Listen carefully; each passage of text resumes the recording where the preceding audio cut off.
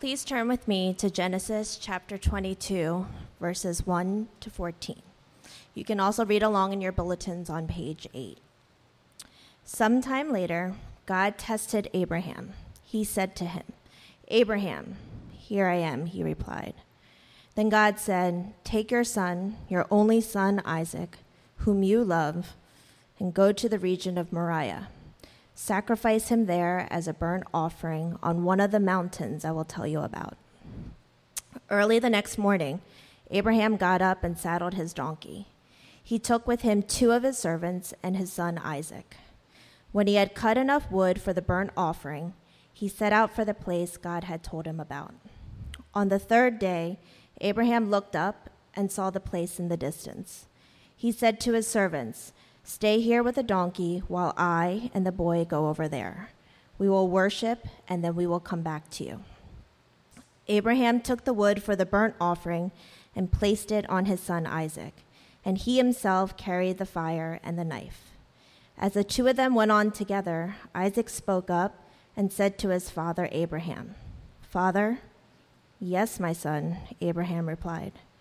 "The fire and wood are here," Isaac said, "but where is the lamb for the burnt offering?" Abraham answered, "God himself will provide the lamb for the burnt offering, my son." And the 2 of them went on together. When they reached the place God had told him about, Abraham built an altar there and arranged the wood on it. He bound his son Isaac and laid him on the altar on top of the wood. Then he reached out his hand and took the knife to slay his son. But the angel of the Lord called out to him from heaven, "Abraham, Abraham." "Here I am," he replied. "Do not lay a hand on the boy," he said. "Do not do anything to him. Now I know that you fear God, because you have not withheld from me your son, your only son."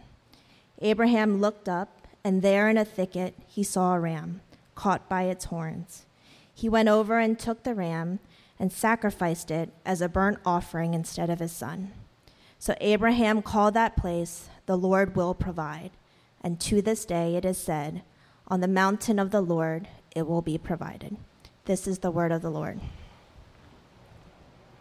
A few weeks ago, we started a new series, and we've been saying that just as a church planner, starting a new church, realize a lot of us grew up at least hearing a semblance of some of the stories that are told in the Bible, and we never really got to understand the real meaning behind these lessons that we've learned. And so these disparate lessons become awfully confusing at times, and we're still trying to figure out, what do they really mean? I mean, we know the story, we've heard names and places, but what do these stories really mean? What's at the heart, the center of these stories? So that's what really gave birth to this series, and it's a good time because we're starting in the summertime, and it's good for us to chew on some of these passages. Today we're going to be looking at the life of Abraham. And it's important to look into the life of Abraham. If you haven't already, if you haven't ever done that, each of the 3 most prominent religions in the world consider Abraham the father of their faith. And so it's important to study him. What's he about? Why is he in the Bible? Abraham's story teaches us how to live a big life. How to live a big life. And it's because Abraham lived on the basis of the call of God. Now, at the end of chapter 21 in Genesis, Abraham, who was asked by God to leave his home, which meant death, certain death in that culture, because there was no internet, there were no cars, there was nothing back then. And so to leave your village was certain death. To go into the unknown, it was unheard of. But he left. And you start to see in chapter 21, Abraham is settling down, and we know that because he plants a tree. That's what's happening there. But chapter 22, this is the emotional and spiritual climax of Abraham's life. It's one of the best told narratives of all of ancient literature. So it's very important that we look at this passage, but it can be confusing. I mean, just reading this, it can be kind of appalling in some ways. It can be confusing, so we need to understand this text, or if we don't understand it, it's going to stay confusing, and it's going to be very disturbing. So we're going to begin here, verse 1. God calls out to Abraham. Verses 1 and 2, God calls Abraham, "Abraham." Verses 11 and 12, "Abraham, Abraham," that's what he says. So you see in verses 1 and 11, they're the bookends of this passage. and they begin and end the same exact way. It's like a sandwich in between. And generally, the sandwich in between is the meat. And what that means is if verse 1 is about the calling of God and verse 11 is about the calling of God, then what's in between is how did Abraham live out this calling? How did he obey the call of God? That's what we're going to learn here. We're going to see how Abraham lived out a call, because that is how you live a big life. And it's all in the context of what here? Celebration, joy, a party, fitting for July 4th weekend. It's in the context of trial and suffering and death. There are three things we're going to learn here today. One, what is a call? What does suffering look like? Two, what does it feel like? And thirdly, then how do you live it out? How do you endure suffering and live out the call of God? What do trials look like? What do trials feel like? How do you endure it?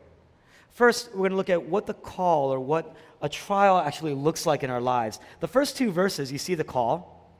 And verse 2 really mimics the summary of Abraham's whole life. If you think about what Abraham's life is about, it's really about two things. I mean, there's a lot of things. But the call can be summed up in two bookends. Go, right? Leave everything that you knew.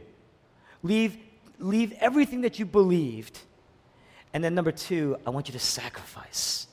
I want you to offer up your son. God says, Isaac's the one you love, right? Isaac's the one you love. In other words, what he's saying is, he says, I want you to take your son, your only son, whom you love. In other words, Isaac is the center of your life. He's your only son. In ancient times, what that means is all the family's wealth was centralized around your firstborn son. And so the firstborn son got all the love. He got all the status. He was doted on. He was given all the attention. In a sense, because there were no banks back then. You didn't have a 401k back then. There were no retirement accounts back then. Your firstborn son inherited everything that you had. And he really was the one who was going to prolong your legacy. And so Isaac was the sum of Abraham's sense of worth. He was everything. He represented Abraham's entire net worth. And so Abraham loved Isaac. He waited for decades for Isaac. And so God's saying to Abraham, Isaac is your motivational center. He's the reason why you're really doing everything you do. I want you to give him up. I want you to sacrifice him. Isaac is your sense of worth. I want you to surrender him up. Isaac is your source of security. Isaac is your source of status. I want you to let him go. I want you to give him up to me. What does that mean? It means this. A Christian, it's not someone who just hears the call one time and he obeys that one time. Obedience is not a one-time deal for a Christian. It's a pattern of life. It's a pattern of life that you build on.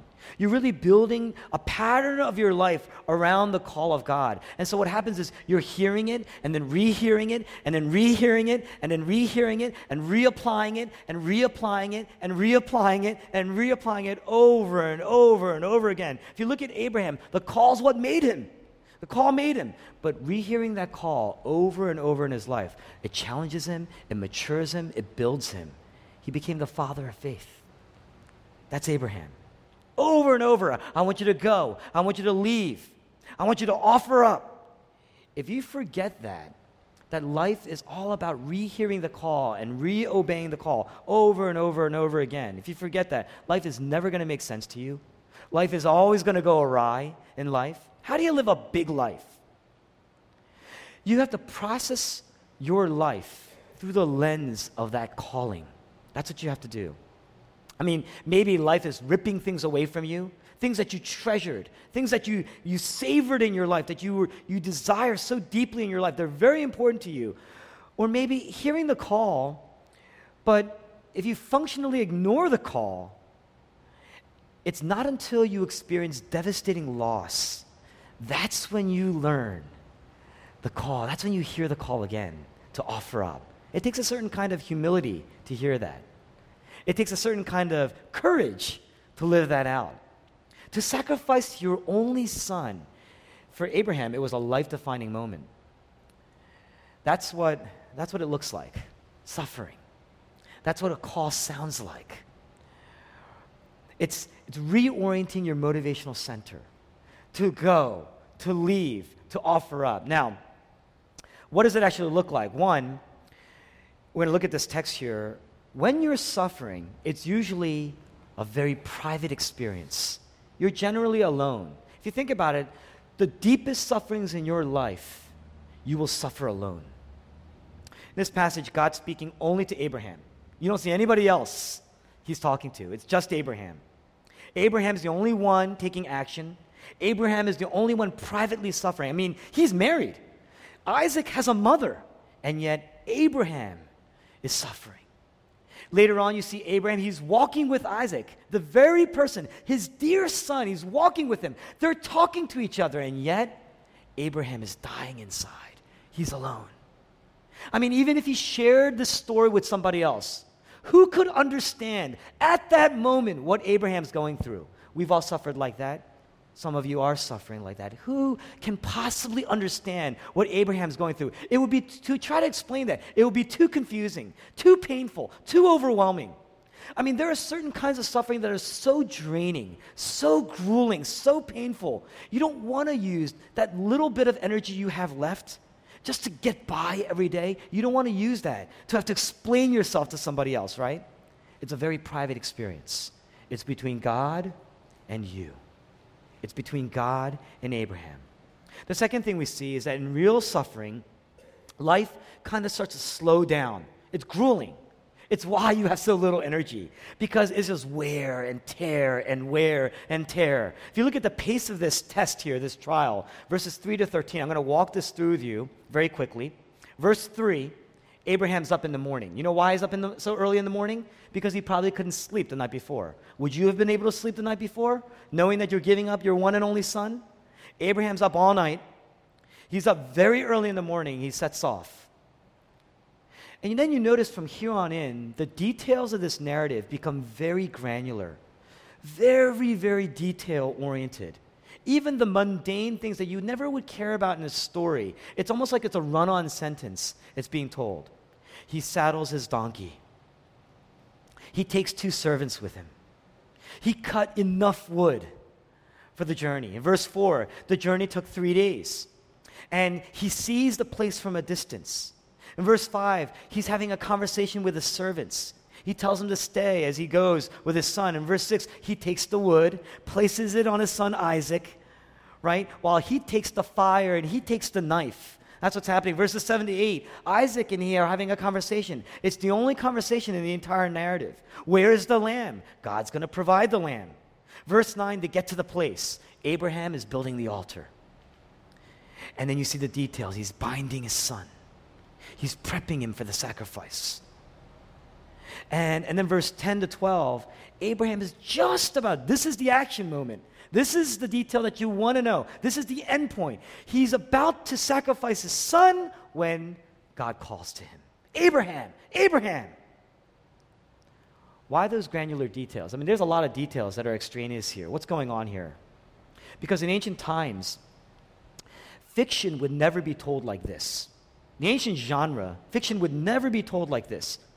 You only included the action moments. You know why? My theory is because they didn't have a lot of paper back then. And I'm being serious. They didn't have word processors back then. They didn't have paper.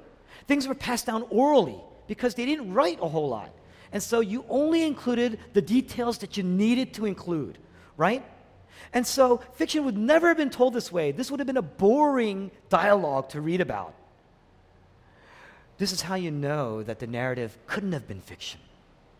I mean, in fact, those movies and the stories where fictional details that are kind of realistic, real to life, where they include a lot of details that you don't really care about to make the story seem more real and plausible, that genre didn't exist until only a couple hundred years ago. And so that genre of fiction didn't even exist in this day. This is how you know that this narrative was real. It's a true story. It wasn't something that was just made up. These details were included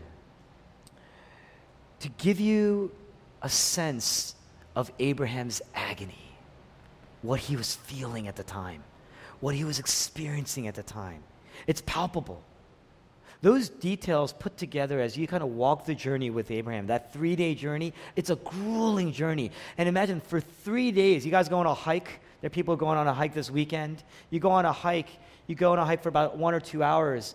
You're pretty sweaty, you're pretty beat. This journey took 3 days. And the entire part of those 3 days, Abraham's thinking one thing. He's going to sacrifice his son. So he's dying inside. It's grueling. It feels like time is slowed down only to like a turtle-like pace. Very, very slow. Everything is slowed down. Time has slowed down. And so we know that suffering is very, very private. And when you endure deep suffering in your life, life just slows down. You don't think about anything else. Whether you're at work, things just kind of come to a halt, right? But the third thing is what happens during that time span. There's intensity. Inside, there's tremendous intensity. There's tremendous focus. As detailed as this account is, significant details are actually left out. So as detailed as it is, there's a lot of questions we have. For instance, where was his wife? For instance, where was he going? Where exactly did he go? Why are these details left out? And it's because while we're going through this process, what the author is trying to do is get you to understand what Abraham is going through in his suffering and get you to ask these questions, and yet you kind of have to put it aside because that's what Abraham had to do. He had a ton of questions. He learned to trust. He learned to trust. Verse 2 shows you the intensity. It shows you the focus. God tells Abraham, take your son, your only son. In Hebrew, that is a Hebrew doublet. Whenever you're looking at somebody and talking to them and duplicating the address, your son, take your son, your only son. There is emotional content there, emotional intensity. It's almost like God is grieving. He's broken and he's grieving and he's weeping as he's talking to Abraham. Abraham, and he's weeping and he's saying, I want you to sacrifice your son.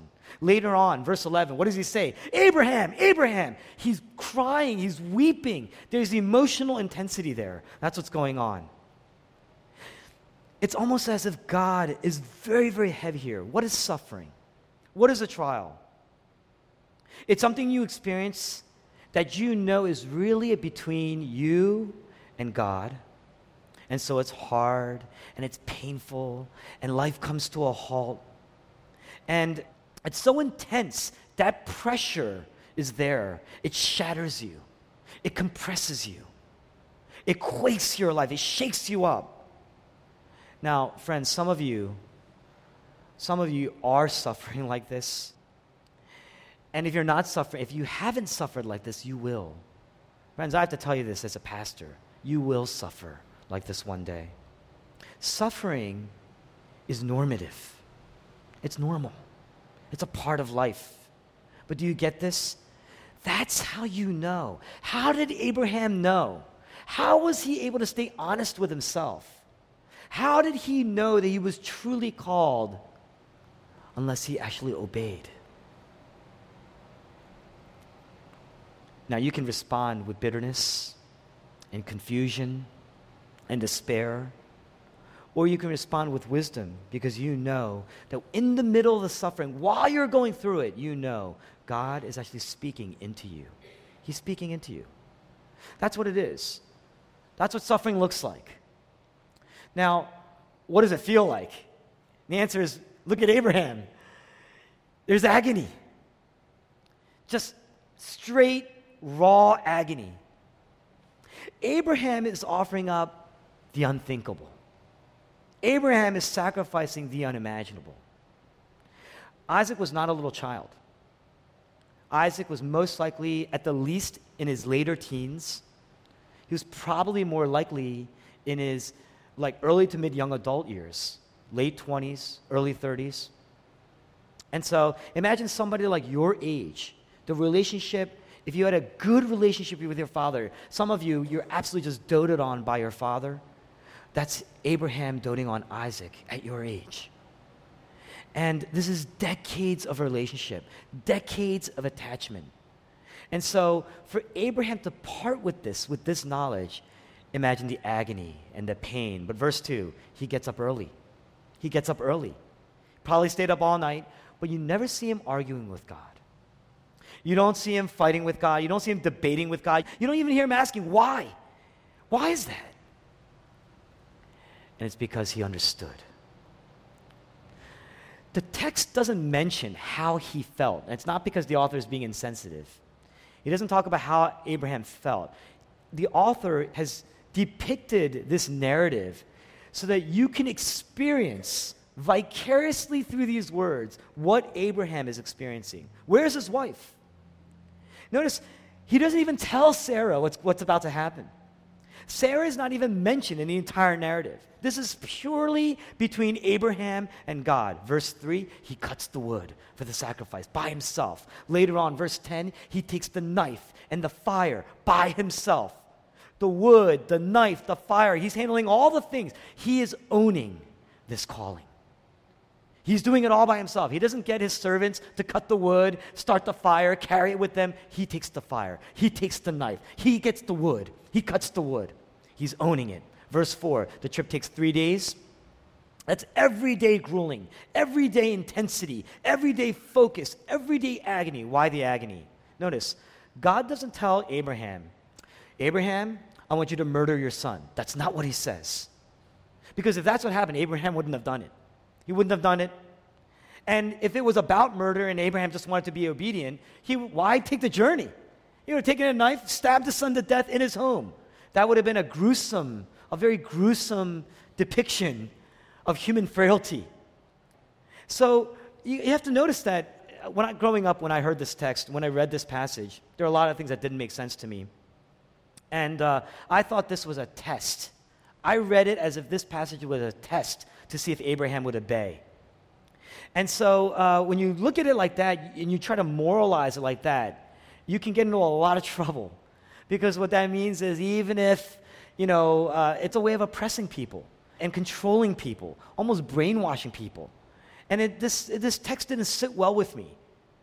But that's not what this text is about. This passage is not a test. You can't moralize this story to teach about obedience.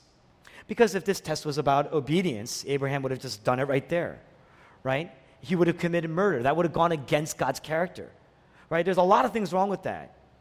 But God doesn't say, Abraham, kill your son. God uses a very special phrase. He says, Abraham, I want you to offer him up. I want you to sacrifice your son as a burnt offering. And Abraham, he doesn't argue. He doesn't debate. He knows. He understands. What's it mean? Isaac was the hope of his family. That's why Abraham put so much on his son. Everything that Abraham owned was centered around Isaac as his firstborn. That's why in the Bible, from the beginning of history, in the Bible, God always demanded the firstborn. If you look earlier in the passage in the book in Genesis, you have Cain and Abel, two brothers. Cain is kind of like a farmer, and Abel is kind of like a herder, a shepherd. They both give what? The first fruits. The first of all the crops, the first of all the animals, the livestock. God always demands the firstborn. Firstborn cattle, firstborn harvest. Your firstborn son always belong to God. He says, God knows and laid it from the beginning, I own these things. So offering Isaac was more than just about losing his son. Abraham was called to sacrifice the ultimate representation of all of his wealth, all of his status, all of his worth. To forfeit Isaac was to forfeit, on one hand, Abraham's sense of worth. We talked about that, his net worth. But it's to also forfeit the promise of God. God promised through Abraham's descendants, that he would bless his family, bless the nation, and nations subsequent to Abraham through him. And so God promising Abraham that he would bless him through his children. And Abraham had only one son. Incredibly confusing for Abraham. Because to forfeit that son is to forfeit that promise. God had promised to redeem the world, this broken world filled with evil. He said, Abraham, through your family, through your line, I will redeem everything that's wrong with the world, everything that's broken with the world. That's what I'm going to do. And so Abraham, on one hand, he understood that law of primogeniture, and God was using that law, that cultural law in his day, right, to bring through this lesson. But that's also why God didn't ask Abraham to sacrifice his wife. It wouldn't have made any sense, right? But in ancient times, why did Abraham understand? Why didn't he argue? Abraham knew that everybody owed a sin debt to God. The world is broken. The world is evil. So everybody owed a sin debt. And at any point in time, God could call back his debts. He could call it back. And that's why he owned the firstborn of everything. He owned your firstborn livestock. Because one day, what he's saying is, I'm going to call my debts back. I'm going to reel it in. They belong to me. So when God is saying, I want you to sacrifice your son, he's calling his debts in. That's why he didn't argue. Because Abraham understood that to experience and know the call of God is to know that we belong to him, that everything that Abraham has belongs to God. And it's represented, it's centralized around the firstborn son. God was using that cultural law. And so to call in his son is to call in the sin debt, and we all owe God. Abraham understood that. And so the debt of sin was always placed on the firstborn, knowing that God could one day call that debt in. He could call it in. And so that's why Isaac had to pay. That's why only Isaac could pay. Isaac was the one and only son of Abraham. Only he could pay. You can't moralize the story because this story isn't about unconditional obedience. Now, if you wanted to create a certain type of application, as an application, you can say maybe it's a little bit about unconditional obedience to God. When God calls, you answer. It's irresistible and it's unconditional. Yes, certainly an application.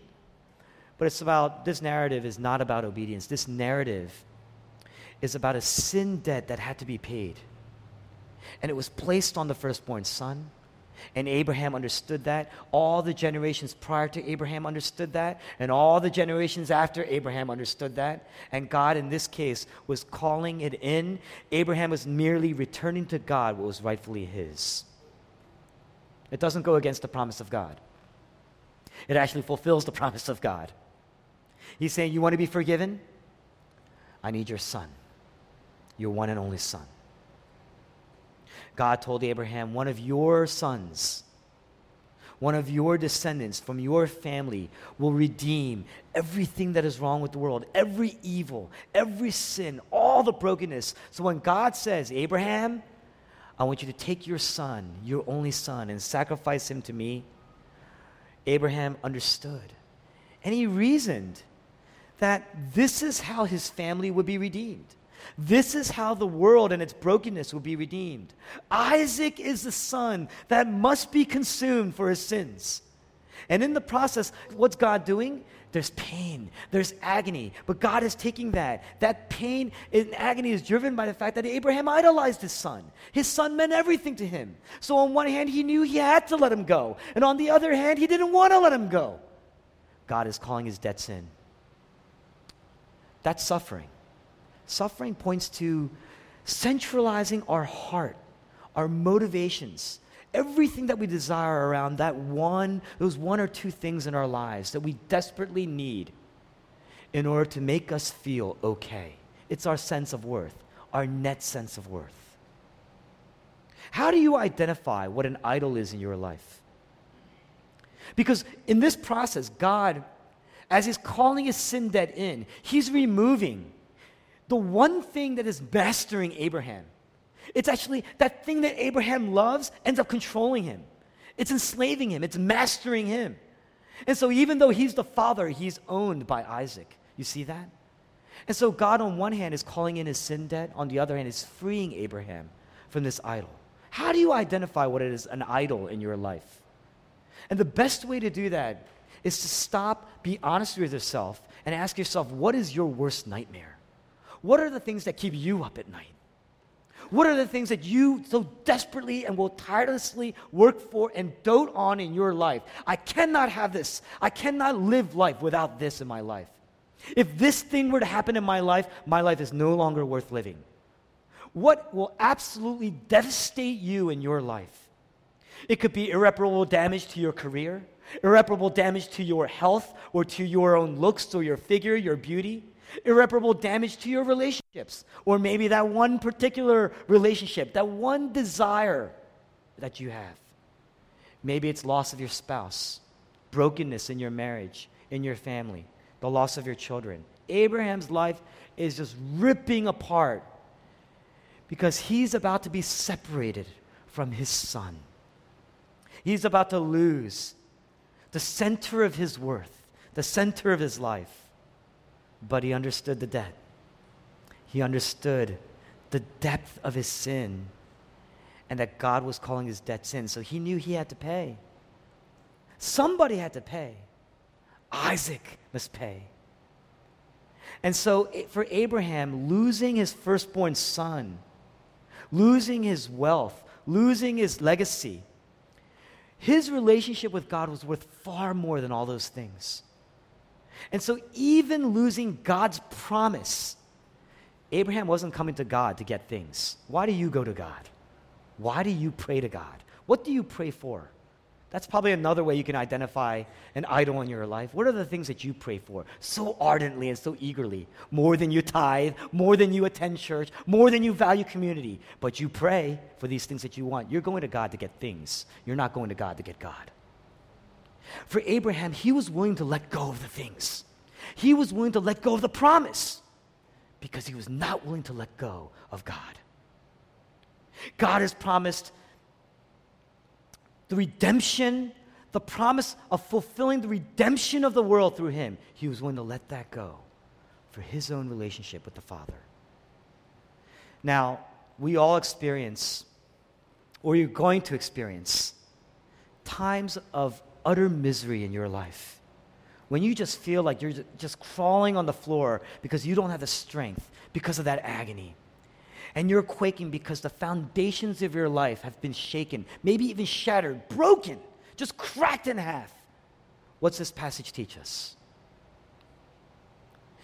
Your suffering, and I want to make sure that I don't say this in any trite way. Listen, I'm 43. That means I've suffered a bit. I suffered. I've been through some stuff. And you, if you have not been through stuff yet, you will. You're getting there. Because if I've been through this many times, at this age, you're going to get there. Your suffering does not mean that God is absent. It actually means that God is present. Abraham understood that this suffering was aligned with the call of God. That's why God was calling the debt sin. That's why God is freeing him. It's almost like surgery. He was freeing him from his idols. And the reason why we know that is because verse 5, he tells his servants to stay behind. And he says, my son and I are going to go. And what does he say? We will worship. We will worship.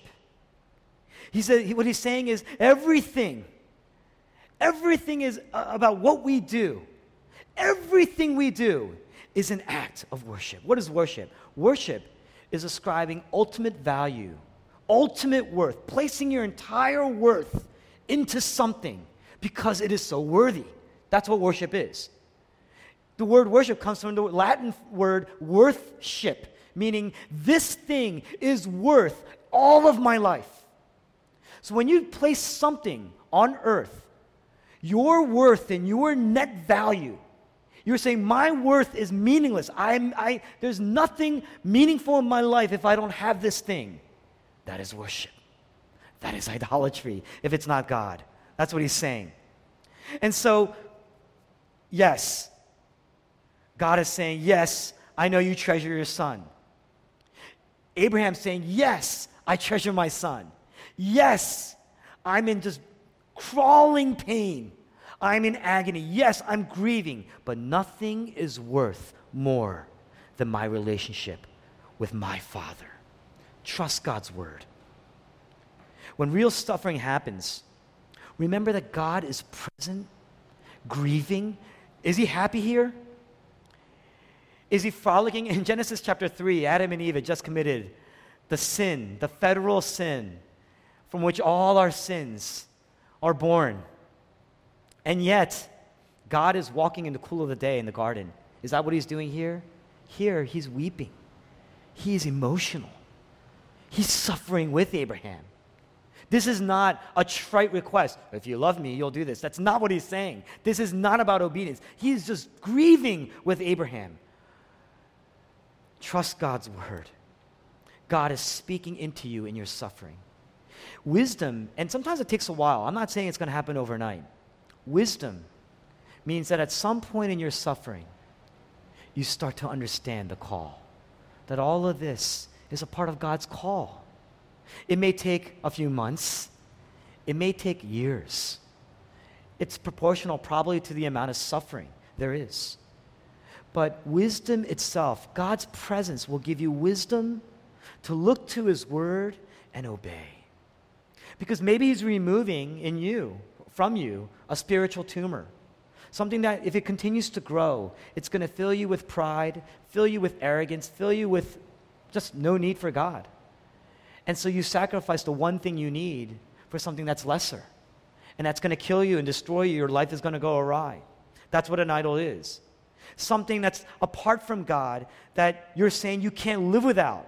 When really your relationship with God is the only thing that you can't live without. And so you're going under the knife, and it's painful, and things are uncertain, and you don't know how it's going to turn out, and it feels like that. Part of the death that you die every day in that journey is the uncertainty. You don't know how things are going to turn out. If you knew how things were going to turn out, it wouldn't be suffering. But when you go under the knife, it all depends on who's holding the knife. If the person that's holding the knife is somebody who's out to get you and hurt you, you will be bitter. You will be resentful. You will be filled with pride and hate and anger. And you will act and live rebelliously with no thought for who you're honoring or dishonoring. You will not care. But if you're under the knife of a skilled surgeon, you will trust. You will obey. Doctor tells you, I want you to show up at 6 a.m.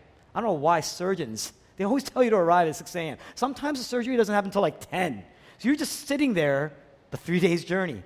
4 hours. You could have been sleeping till like 9:30 and then just show up and go under the knife. But no, because the prep takes like 15 minutes?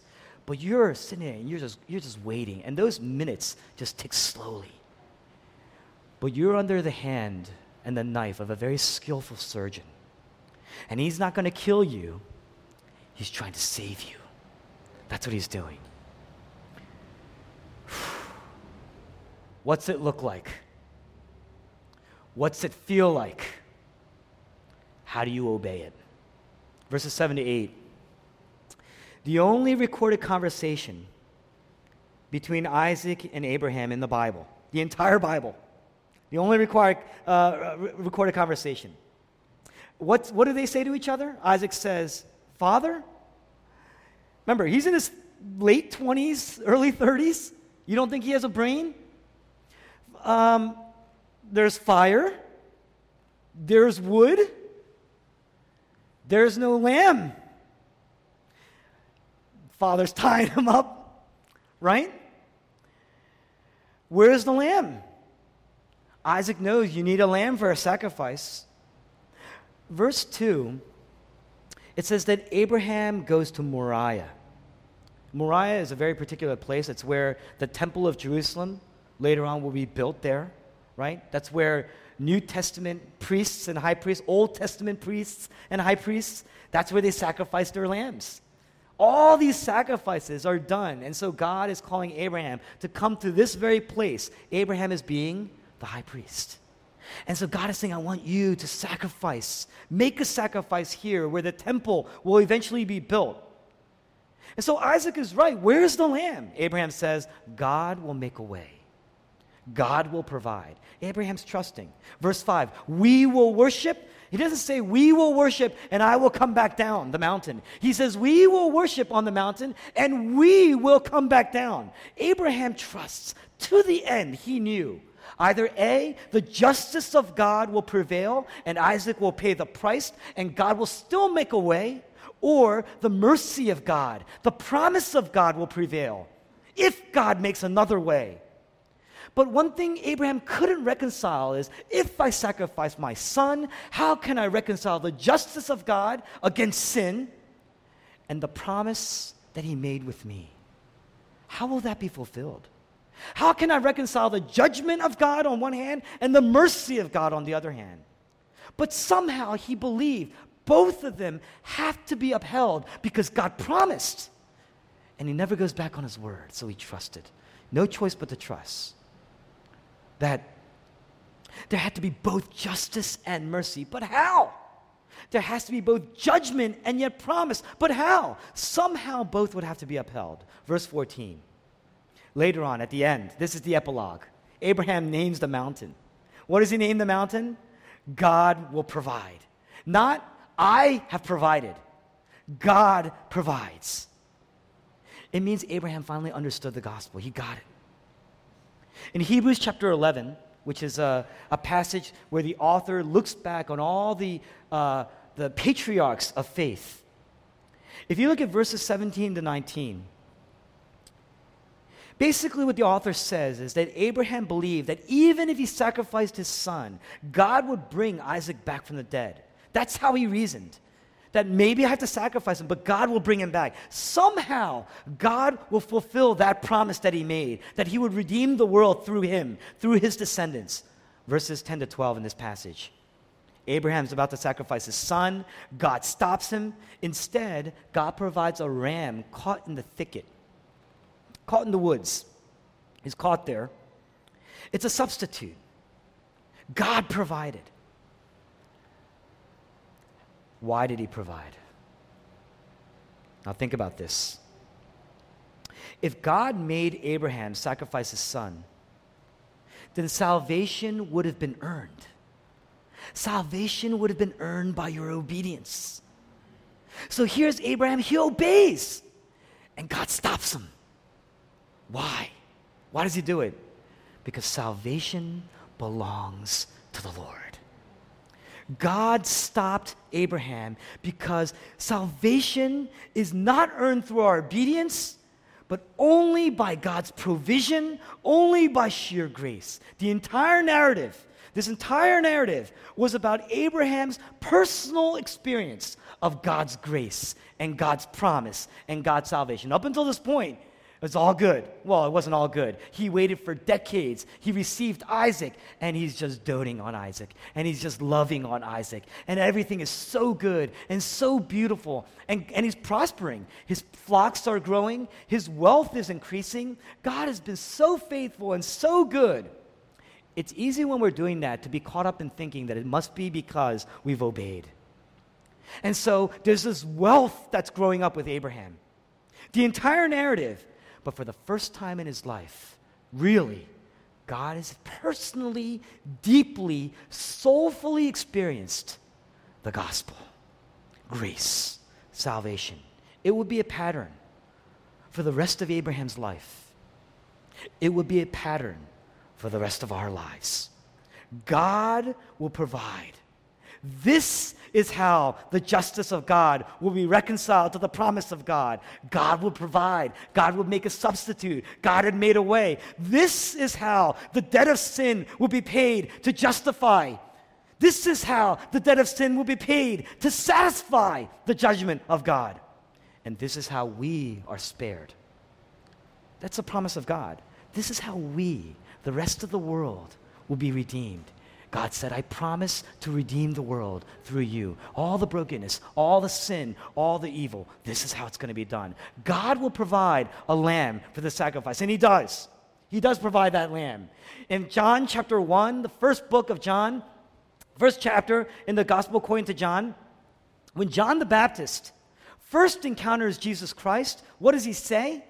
John chapter 1, verse 29, behold, the Lamb of God who takes away the sins of the world. In other words, John the Baptist, he saw the promise of Abraham, the promise of God to Abraham, finally fulfilled when he encountered Jesus Christ for the first time.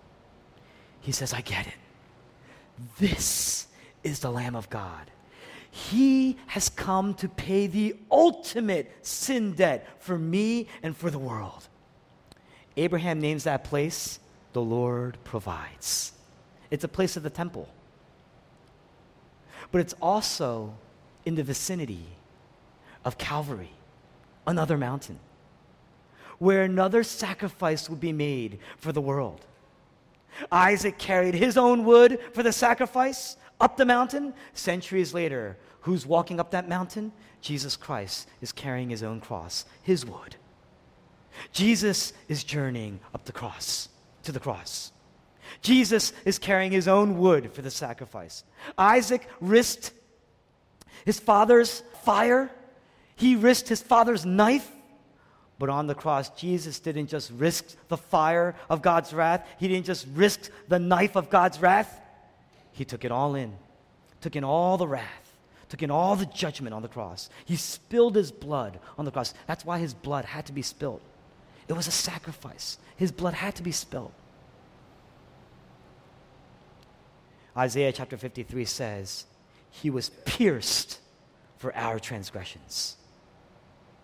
That means that Jesus Christ took the fire and the knife of God's wrath and his judgment, and he took it all until all his blood was spilled.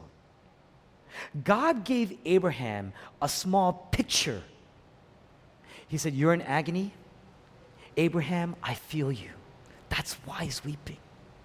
Because he is giving Abraham a picture, just a glimpse of his agony when he will come to sacrifice his own son.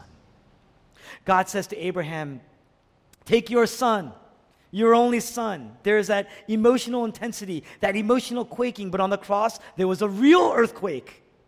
The ground shook. The rocks split. The holy temple curtain tore from top to bottom. And Jesus cries out, my God, why have you forsaken me? What do you see? The emotional intensity. My God, I've been forsaken. What he's saying is, this is now the ultimate trial. This is the ultimate pressure. This is just between me and God. He's talking only to God. He says, this is between me and God. It's private between me and God. The ultimate trial, the ultimate pressure, the ultimate agony. And God is agonizing on the cross. He's being separated and torn apart from his son. Abraham agonized 3 days just at the thought of losing his son. God has lost his son. So the mutual agony of the separation, hell. You know what hell is? Separation from God, eternally.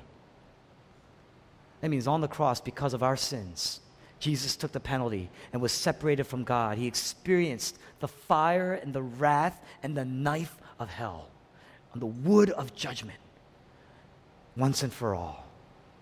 And he said, it is finished. You know what that is? It's a financial term. It means the debt is paid. The sin debt paid. I endured it perfectly. This is the invoice. It has been redeemed.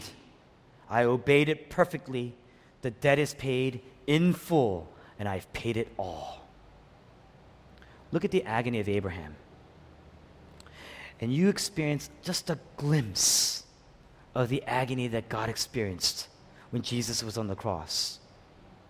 Jesus Christ on the cross, there's the justice of God. Jesus on the cross, he is a descendant of Abraham. So Isaac lives, and the descendant of Abraham is Jesus. There is the promise of God fulfilled on the cross. On the cross, you have the justice of God and the mercy of God. You have the judgment of God and the promise of God. The love of God, the grace of God.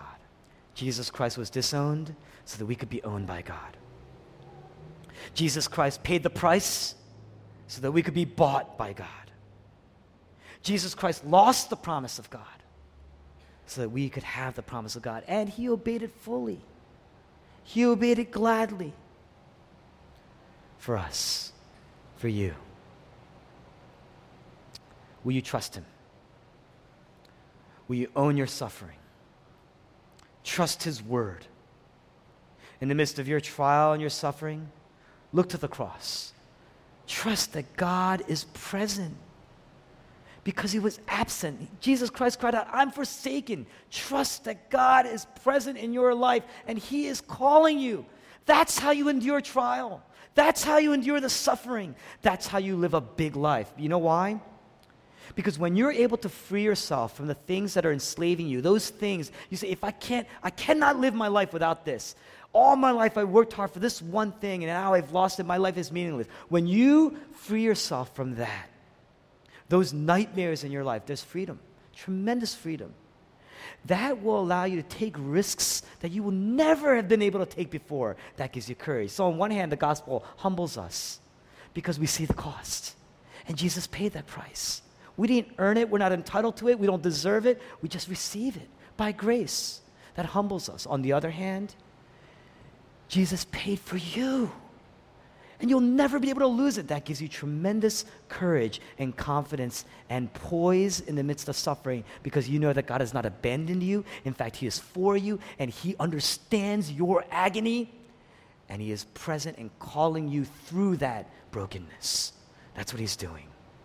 And that's what gives you joy. You know those martyrs in the ancient church? You think they went to, you think when they were arrested, they were like, oh my gosh, what's my mom going to say? You think that's what they said? That's not what they said. They sang hymns as they were being baked alive. Do you understand that? What gave them that poise? What gave them that poise? Because they knew, they understood that God was not happy, grieving beside them, tortured, bleeding, dead, that they would be renewed through that brokenness, and that God would make a way for them. God did not spare his own son for us. There's your freedom from your idols. Trust him. 'Tis so sweet to trust in Jesus, just to take him at his word, just to rest upon his promise, and to know, thus saith the Lord. Let's pray.